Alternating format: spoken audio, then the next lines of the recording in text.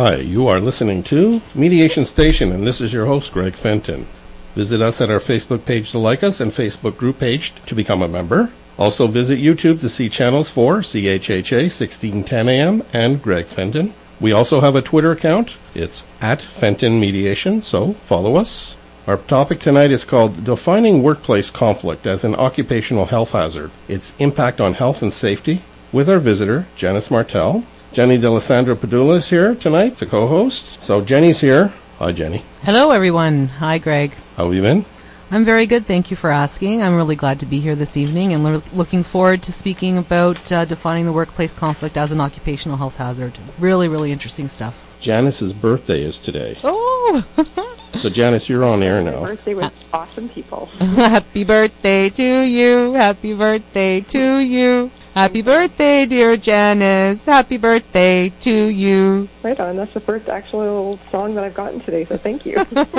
We can do another one here.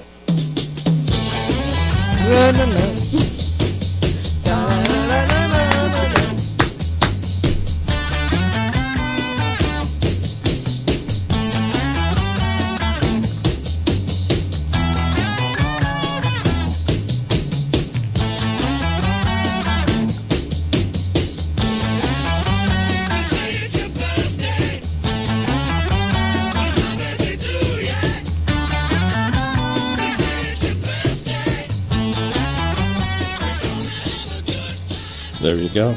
Thank you. We want to treat people right here. Right on. All right. So thanks for calling in and taking the time, and we're going to have a good conversation on defining workplace conflict as an occupational health hazard, its impact on health and safety. And so why don't you start off a little bit by giving some information about your professional background, please. Sure. Thanks so much for having me. I think this is a really important topic. My education basically is in social sciences, so I took law and psychology in university. I've spent most of my career working for social service agencies, so child welfare, social assistance, mental health, addictions, trauma work, which really interests me. I'm actually a registered psychotherapist, which is a fancy word for basically talk therapy, so I've done counseling.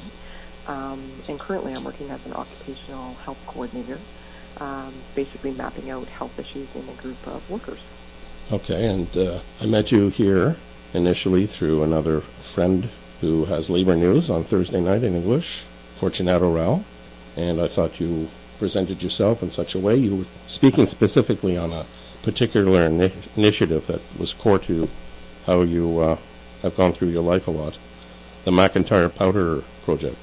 Is there some of that you can just share? Yeah, basically it's a justice project that I started to document health issues in miners or mine workers and factory workers as well, who were required by their employers to inhale finely ground aluminum dust, which was known as McIntyre powder. It was supposed to prevent a lung disease called silicosis, but that's not what happened. My dad was one of the affected miners, so he had to breathe this in every shift before he went underground to coat his lungs. And he ended up developing Parkinson's, and he died in May of 2017 from Parkinson's. He had no family history of Parkinson's, and I really questioned whether the Parkinson's was caused by breathing in aluminum, which is known to be a neurotoxin. So the workers' compensation system denied any connection, and I founded this McIntyre Powder Project to try to find answers about those health effects and of the aluminum dust on the workers who were exposed to it. So I basically started a voluntary registry for people to kind of map out what kinds of health issues they were experiencing, and that's just grown. Other partners have come on board, and the Occupational Health Clinic for Ontario Workers is doing, a huge mapping project of this. Steelworkers and other labor organizations got behind it, supported it. OPSEO, the former member of the Ontario Public Service Employees Union, they really support this, so it's really grown in leaps and bounds, and there's researchers now getting on board looking at what the aluminum dust may have done to the workers, so it's grown and it's kept me busy. Sounds like a really important project, and I'm sorry for your dad's passing. Thank you. He's been very important in this because he's inspired you and now us to have a conversation. And so tonight we are focusing on workplace with our conversation today. What types of things do you try to encourage to happen in an ideal workplace? For me, I think it's about respect. And, I mean, you're not going to get everything you want. The employer's not going to get everything they want. But I think that it's creating an environment that is mutually respectful, that's inclusive. Yes. I think having a seat at the table is important, to have people's voices heard and divergent voices heard. Due process is a thing for me. I think having access to a fair system, a balanced process of conflict resolution, and just creating a safe workplace, physically, emotionally, spiritually, all of it. You mentioned about diverse perspectives in a workplace, though many employers really see solely through their own lens and are not necessarily as inclusive of the range and personalities in the room or in the space and the culture and the environment. And do you see that as something that does impact the culture of the workplace? Absolutely. I think we all, I came from Northern Ontario. It's pretty sheltered. There's not a whole lot of diversity in culture, in color, in experience, religious differences, that sort of thing. There's not the kind of diversity that you might see in a larger center. And, I can learn a lot from other cultures and diverse points of view and that sort of thing. And I think it's important to have a workplace that encourages divergence in thinking. I think it shows more creativity and leads to more productive ideas. Do you see a difference as well in a union environment relative to a non-union environment? Yeah, for sure. The last workplace that I was at, I actually participated in unionizing it. And I think, if you have an employer where you have a seat at the table, where there's some balance and equity in conversations, in working through conflict, then, maybe a union isn't needed. But when that doesn't happen, when there's really no seat at the table and no voice, I think a union brings a balance to that power differential. That's been my experience anyway. What do you mean by health and safety issues in the workplace? For me, I think that it's a range of things. There's certainly, sort of physical hazards, I think, is what we all think of. Yes. Things that affect your five senses, whether it's, noise, the level of noise if you're looking at, industrial plants and that sort of thing, yes. And how that might affect your health. Dangers in terms of, do you have a good fire safety code? Can you get out of the building? Having worked in social services in some, fairly high conflict areas such as child welfare, just having a cell phone, having the ability to call if you're in need, having, I went to homes in back roads, investigating child welfare concerns, where there was no cell service. I was doing it at a time when there were no cell phones. So, you get stuck somewhere, it's very dangerous. So yes. Having those kinds of health and safety things. So there's sort of physical hazards and, air temperature, and do you have good air exchange and ventilation, different things like that. But there's a lot of other, maybe less obvious things like mental, emotional hazards. Yes. The things that, affect your well-being, stability, your mental, emotional health. Do you feel engaged? Do you feel like you have a voice? Are people yelling at each other at work? Is there put-downs? Is there a lot of manipulation? Those are the kinds of stressors that I think we're talking about when we talk about toxic workplaces. Environmental hazards, personal security, when you're looking at healthcare systems, we have an aging population. Alzheimer's rates are going up, and often with those kinds of diagnoses, you can have, violence from resident to resident, in long-term care homes, in hospital settings with, addictions and different things. Our healthcare workers are at huge risk of violence. Yes. From patients, from residents, and freedom from, things like freedom from harassment, discrimination. Those are all, to me, health and safety issues that I think we all need to pay attention to. Janice, too, I want to also, from my point of view, the workplace, and people might just believe that this is the space where you go to work, like a building, an office place. I would also say that it would be your workplace is when you're wherever you are in the performance of your work. So, like you said, as a worker, you went out into the back roads, and that kind of place would still be considered a workplace as well. Oh, for sure. Mm-hmm.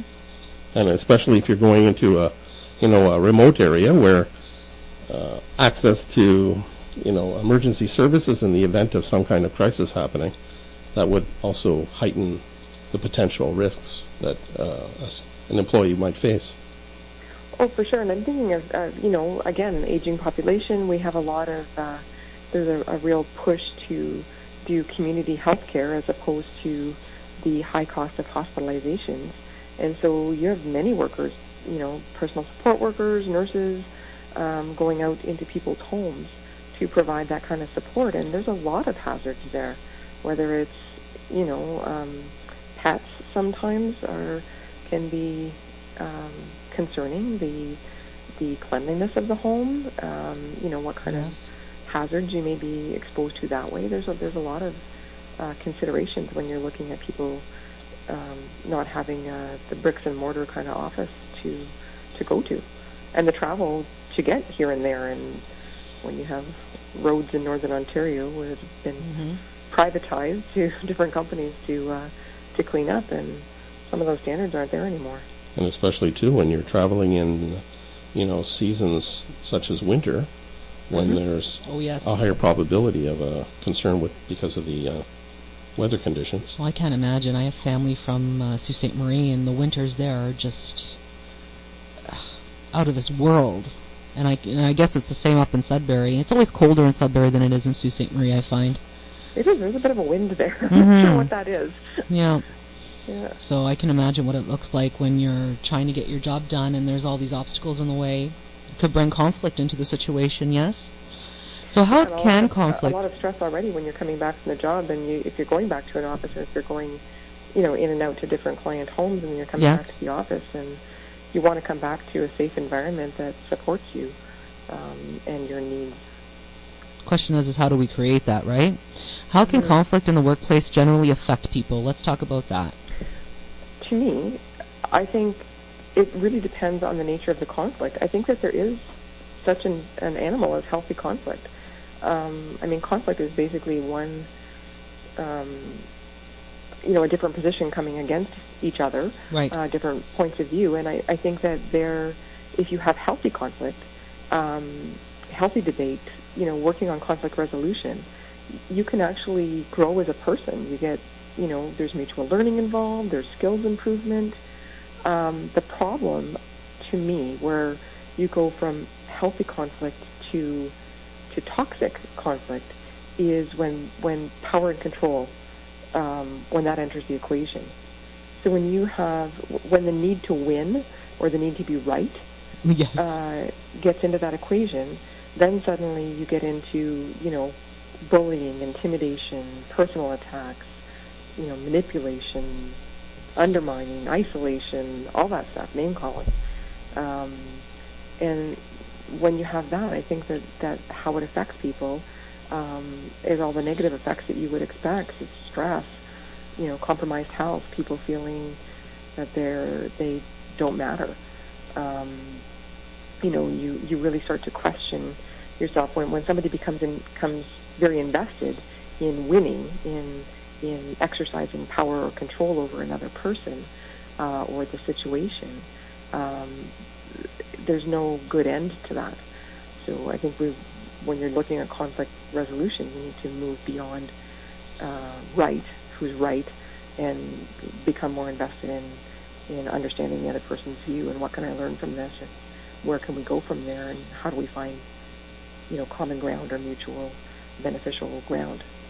In the workplace too, as we talked about earlier, the diversity in that space potentially, and there's all kinds of people with different personalities and different mindsets, and there's also generally a hierarchy, whereas you talk about power and control, where somebody of one level tries to exert that on somebody who they know is of a lower level, we'll talk employee level, and it creates or reinforces a culture that if there already is some kind of disparity in terms of the communication and the atmosphere in the culture, that can be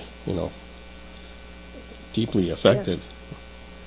As soon as you're economically dependent, in a position of economic dependence, it puts you in a position of vulnerability, and people who wish to take advantage of that are in a good position to do so in that environment.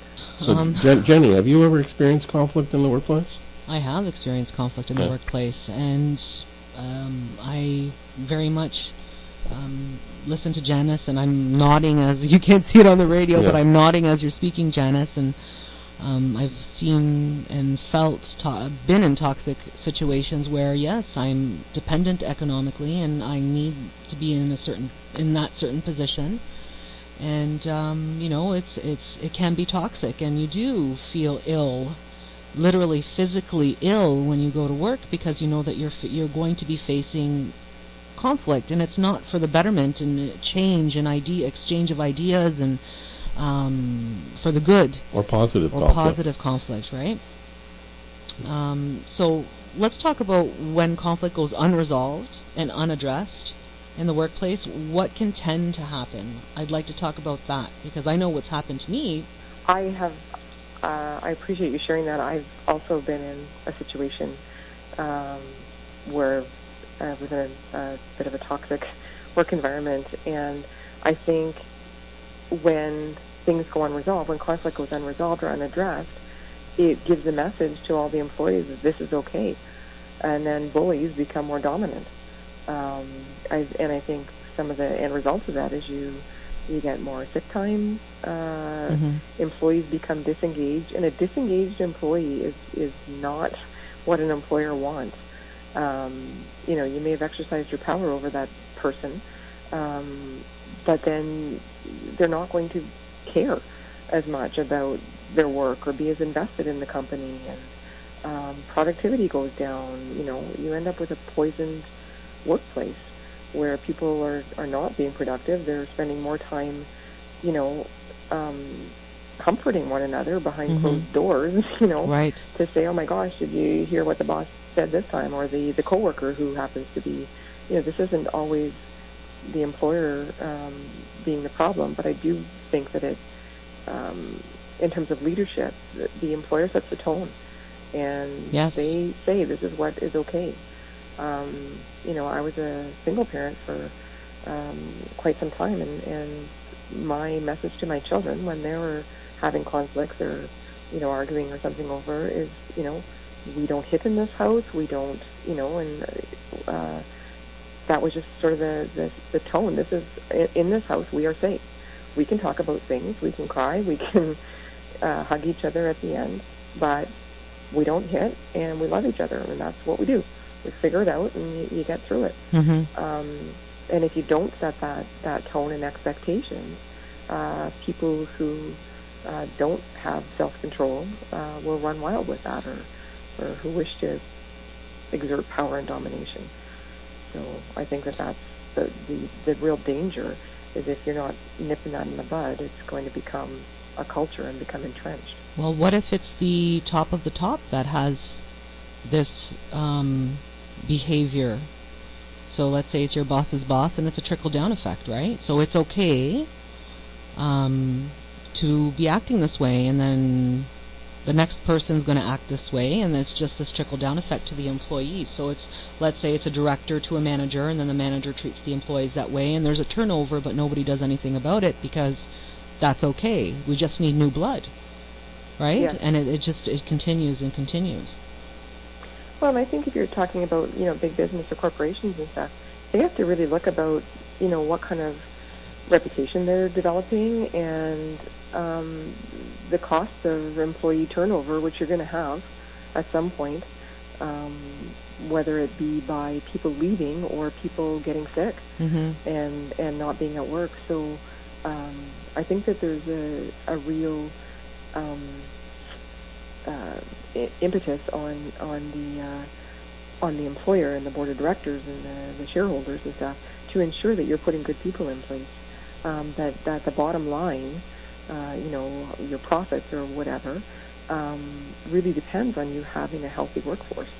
Okay. Well, talking about a healthy workforce, when we talk about health and safety, because I'm actually on PTA at school for health and safety, and I have been at work also on health and safety, and we only talk about the physical, and we do not talk about the emotional, the mental and emotional things that can happen to an employee or all of us that work there in that workplace. It's really about the physical when we talk about health and safety. So I really want to focus on the emotional part and what that might look like and how to identify that when somebody is struggling and what the things that we can do to help that along, right, and make it better. Janice, also I wanted to mention about the relationship of conflict, space or settings, and relationships. Because a lot of things, when they may happen at the workplace, do we keep them there or do we carry them from the workplace to our other relationships? So home, our intimate relationships, our friendships. And also, when things happen at home for us, do we not carry those into the workplace with us? So if one setting is affecting, another one can be affecting as well? Oh, I think it permeates everything. I mean, we spend, most of us about 8 hours a day. If you're at a full-time job, it's not a shift work job, at the workplace. So it becomes, we often see our coworkers more so than we see our children or spouses during the workday at least. And it's a huge part of our day, and our experiences there absolutely carry over. And if things are not going well in the home, those things we bring into the workplace as well, and it makes it hard to focus and that kind of thing at work. So, what Jenny was saying before the break around some of the emotional stuff that we don't talk about. I've worked in all of my career has been in helping profession and in human people work basically. And some of those organizations are kind of the worst offenders for acknowledging health and mental health. Talk to anybody who works at a hospital or a healthcare setting. There's huge amounts of toxic relationships and stuff that happen there, or toxic issues or environment, or the atmosphere, the culture. I think it's great to say, yeah, we care about mental health and we promote mental health, but it really takes strong people who people admire to stand up and say, yeah, this happens to me. I get depressed sometimes. I get anxious. In order to really, for people to change and break down some of the barriers that we have around that. As a counselor, when people that I talk to who struggle with depression, I would compare their depression, and there's such an aversion to taking any kind of antidepressant medication or whatever, and I understand that they have side effects, and I'm not a medication pusher by any means, but I would compare it to imagine if you wouldn't tell somebody who's diabetic, just wish it away, just tell yourself to produce insulin.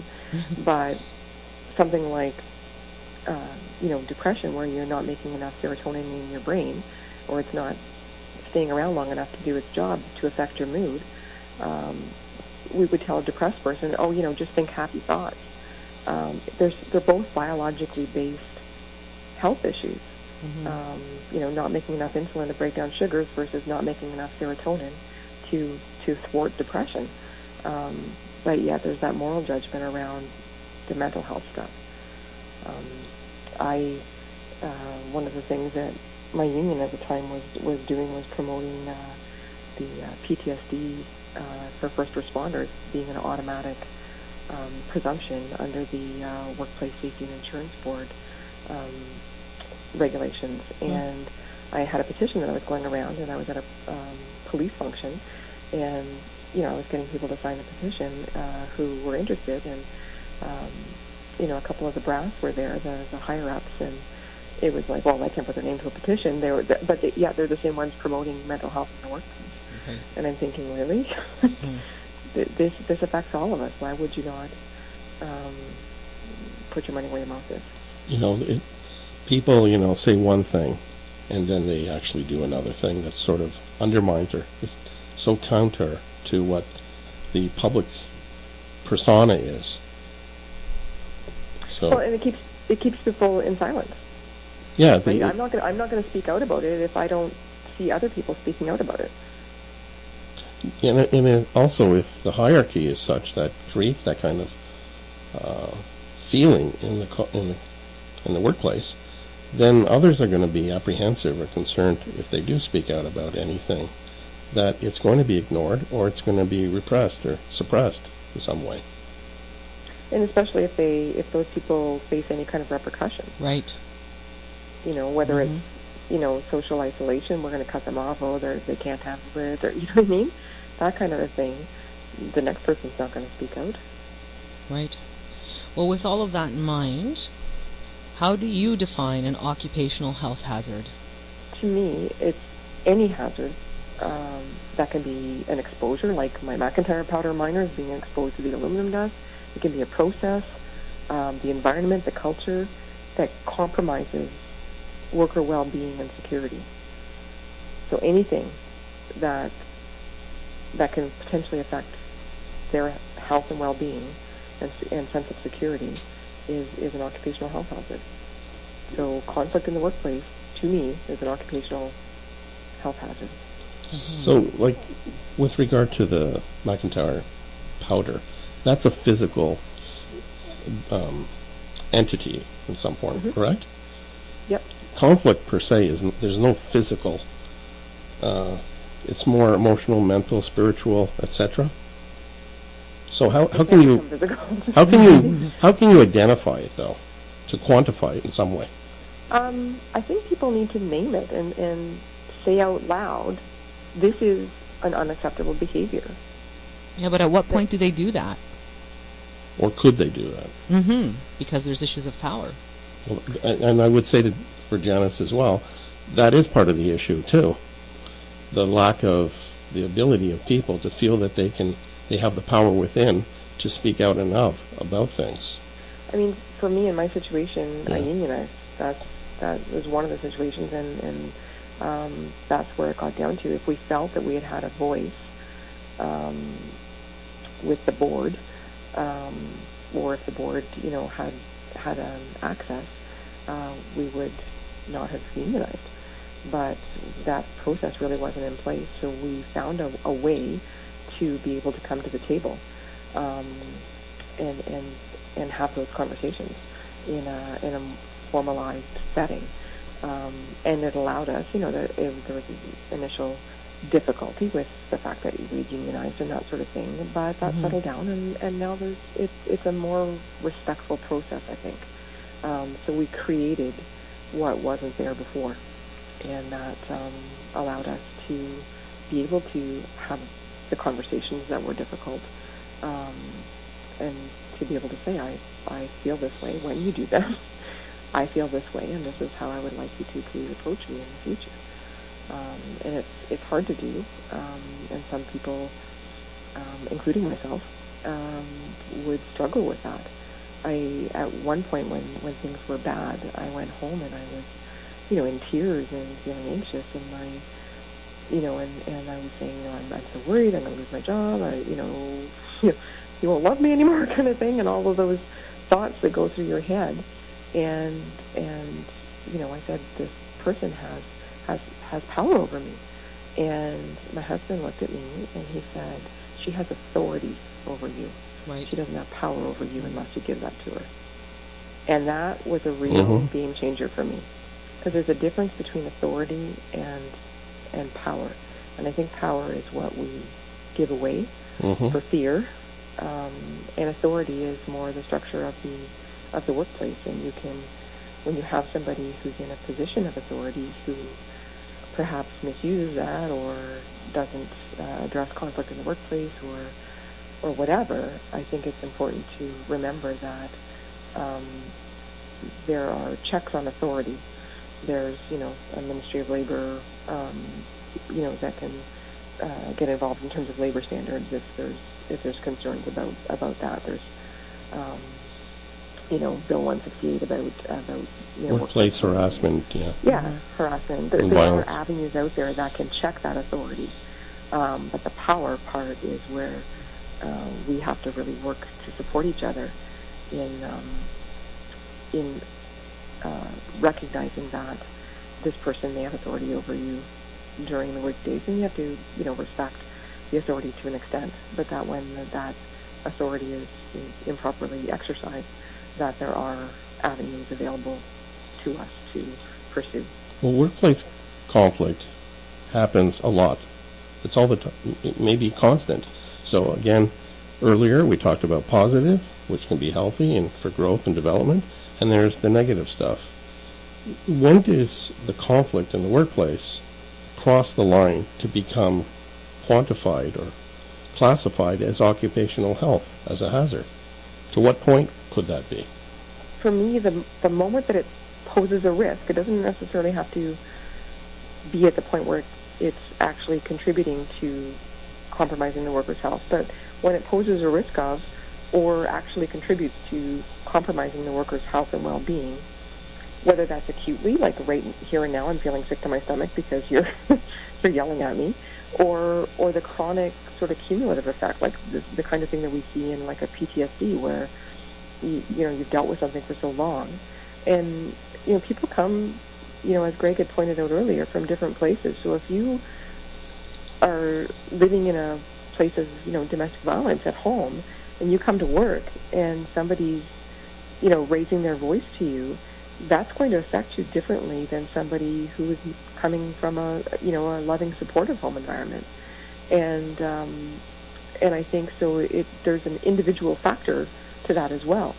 There may be levels of conflict that people can cope with better than the next person. So I think at any point that it compromises a worker's health and well-being, or risks of that you're looking at. I think we need to name it as an occupational health hazard.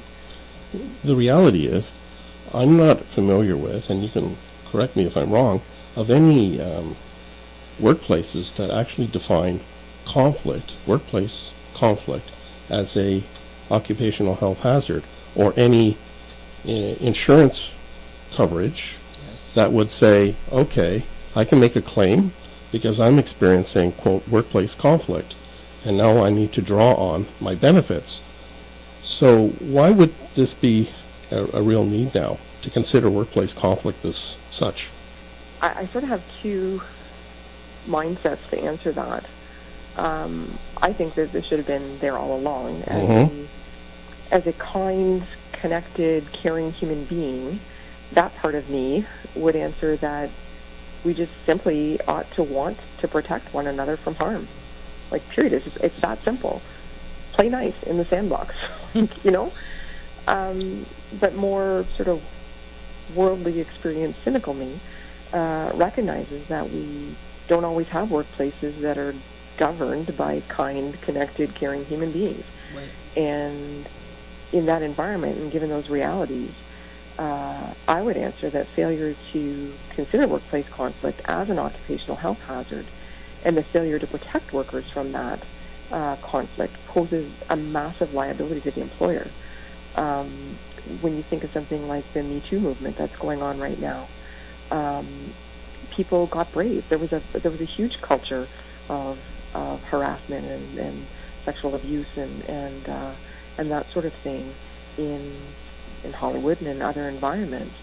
And until some brave individuals stood up and said no, and suddenly you started to see people in positions of high power, high authority, being axed because, as they should be, because it's a liability on that production company, on that television show or whatever. Mm-hmm. When people stand up together and band together and say no, this is not okay. It never was okay, and things have to change.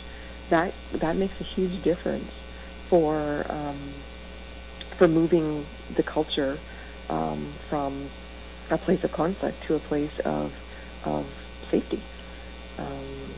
When companies and CEOs and shareholders start to think, gee, my profits might go down because of this, which is a horribly cynically way to look at it. We should be taking care of each other as human beings. That should be the standard to go to, not quote the profit margin, though. We understand Absolutely. Businesses do measure things accordingly. Well, that's exactly where I was going, because I work with statistics a lot, and I work with quality assurance. So when I'm thinking about, calling your employment assistance provider, how to quantify conflict in the workplace and emotional well-being, what questions do you ask in order to say, yep, you fall under this category and I'm going to pay your claim? It's really difficult, right? Like, how do you quantify this and say, you qualify for this benefit? I mean, in employment assistance programs, a lot of them do have availability for psychotherapy and this type of stuff, but it's very limited. How do you quantify conflict in the workplace and that emotional instability because of it? To go back to Janice's thing, yes, this whole scenario of this kind of behavior has been going on for eons and eons of time. And for whatever reason, it has been normalized as being the approach and the culture. And for whatever reason, too, more recently, when someone voiced something, it became, through the Hollywood situation, it became more pronounced and more profound. And then, as you see over time with other people in different settings, circumstances are coming up that people are talking about that have been going on for years, decades ago. But then I go back to the idea of economic dependence. So it's complicated. Why would it be important for us to seriously consider this at this time? And yes, we should have done it a long time ago. Yes. The whole thing for me is to provoke people to start talking about certain things that people kept under the lid. And, it's all about, part of this program here is about social change, creating those means within society and systems of society that would be more inclusive, especially of its diverse nature. Well, yeah, I think naming it is the first step to changing it. So if we're, to speak to the question and seriously considering why is it so important right now, we have to name it and talk about it in order to recognize it and do something about it. And, what Jenny was saying about, how do you even quantify that? I think how it has been quantified is that it gets downloaded onto the worker. So the worker gets depression and anxiety and stress-related health issues, and then we look at it as a worker problem as opposed to a systemic problem. So I think it's important for us to talk about the kinds of issues that lead to a poisoned work environment and how to change that. Well, why is it important to seriously consider workplace conflict as such? Yeah, and I mean that's, as you said, if we want to change the organizational culture, it's really defined by what we tolerate. Right. And if you'll end up with people who are disengaged, low productivity, increased sick time, and some of the physical and mental health consequences on our system are huge. when stress goes up, cardiovascular issues, things like heart attacks and high blood pressure and strokes and those kinds of things go up. Sleep problems, which again puts people in a compromised position to, on lack of sleep to go into work and handle things well. Anxiety, substance abuse, all of those things. Okay. Well, what type of change needs to happen for workplace conflict to be considered and defined as such an occupational hazard? To my mind, and again, sort of cynical me looking at the cost, but I find that people don't take action unless it costs something until they can look at the economics of it. And when I'm saying people, I'm, government and that kind of thing. So I think doing mapping work on, what are the costs of this? So if we have a toxic workplace environment with lots of conflict, what does that cost the system, the economy, the human health cost, the social cost? Does it contribute to increased smoking and drinking and things that people do to kind of cope? And then how does that translate into dollars to the healthcare system? And then when people start going, wow, this actually isn't good for us, apart from what you would hope would happen was they would say this isn't just good for human beings. It's actually not good for the economy or any of us. And I think holding accountable organizational leaders who create and who tolerate or fail to address occupational conflict, and recognizing that it's a liability to continue, business as usual. That's what I think is going to make a difference. The thing for me is that I think a lot of this data that we would need to sort of identify and then quantify has been available. It's just we haven't looked at it through that kind of lens to say, hey, conflict and correlate it to all these other lived consequences and impacts and effects on people. So, moving forward, great. I think going back to is important in some way because I think that can help validate why it has been ever present and be a foundation for it to be redefined now and established and put into, quote, benefit packages for people, employees. The reality, too, is that there are many people who are vulnerable, who don't have a union, who also work in a smaller environment and don't, quote, have that sense of power that they might feel to voice themselves. Well, especially when you're dealing with, like, temporary workers, foreign, migrant workers, those kinds of things. They're in a horrible position to do anything. What can you suggest for people who are experiencing this type of conflict that can be considered as an occupational health hazard? Well, unionizing is certainly one way to sort of rebalance the power and control dynamics, at least to give you a voice and a process to resolve conflict in a way that there's an outside eyes on it. Document things, keep a detailed record of interactions, witnesses, that sort of thing, just to protect yourself if you're having those kinds of interactions. Support, I think, is huge. If I didn't have my husband at a time when I was going through it, I don't know what I would have done. You just need to talk to people who are supportive, sometimes healthcare provider, documenting that as well is good. Increasing your coping skills and healthy coping skills as much as possible. Sometimes, I used to tell some of my counseling clients, sometimes you can't change a situation, but you can change the way that you relate to the situation. How much time or investment. I think it's human nature to want people to like us and to want to be in situations where we feel that there's a fair, just, way of functioning. And sometimes when you're just recognizing that this person's toxic, I'm not going to be able to change them, why not put my time and energy into the people who love and support me rather than trying to figure out why this one particular manager or coworker or whatever doesn't. And as much as you can sort of redefine that and stop investing, if I had a friend once that told me you can't make sense of crazy. You drive yourself crazy trying to make sense of it. So when you have somebody who is behaving in ways that are outside of the norm, just recognizing that they're behaving in ways that are outside of the norm, and that this is not normal life, and reminding yourself of that, because you can get caught up in that this is normal and it's not. Mm-hmm. And I think stating that out loud and calling people on their behavior as much as you can in an assertive way, rather than engaging further in the conflict, but in an assertive way.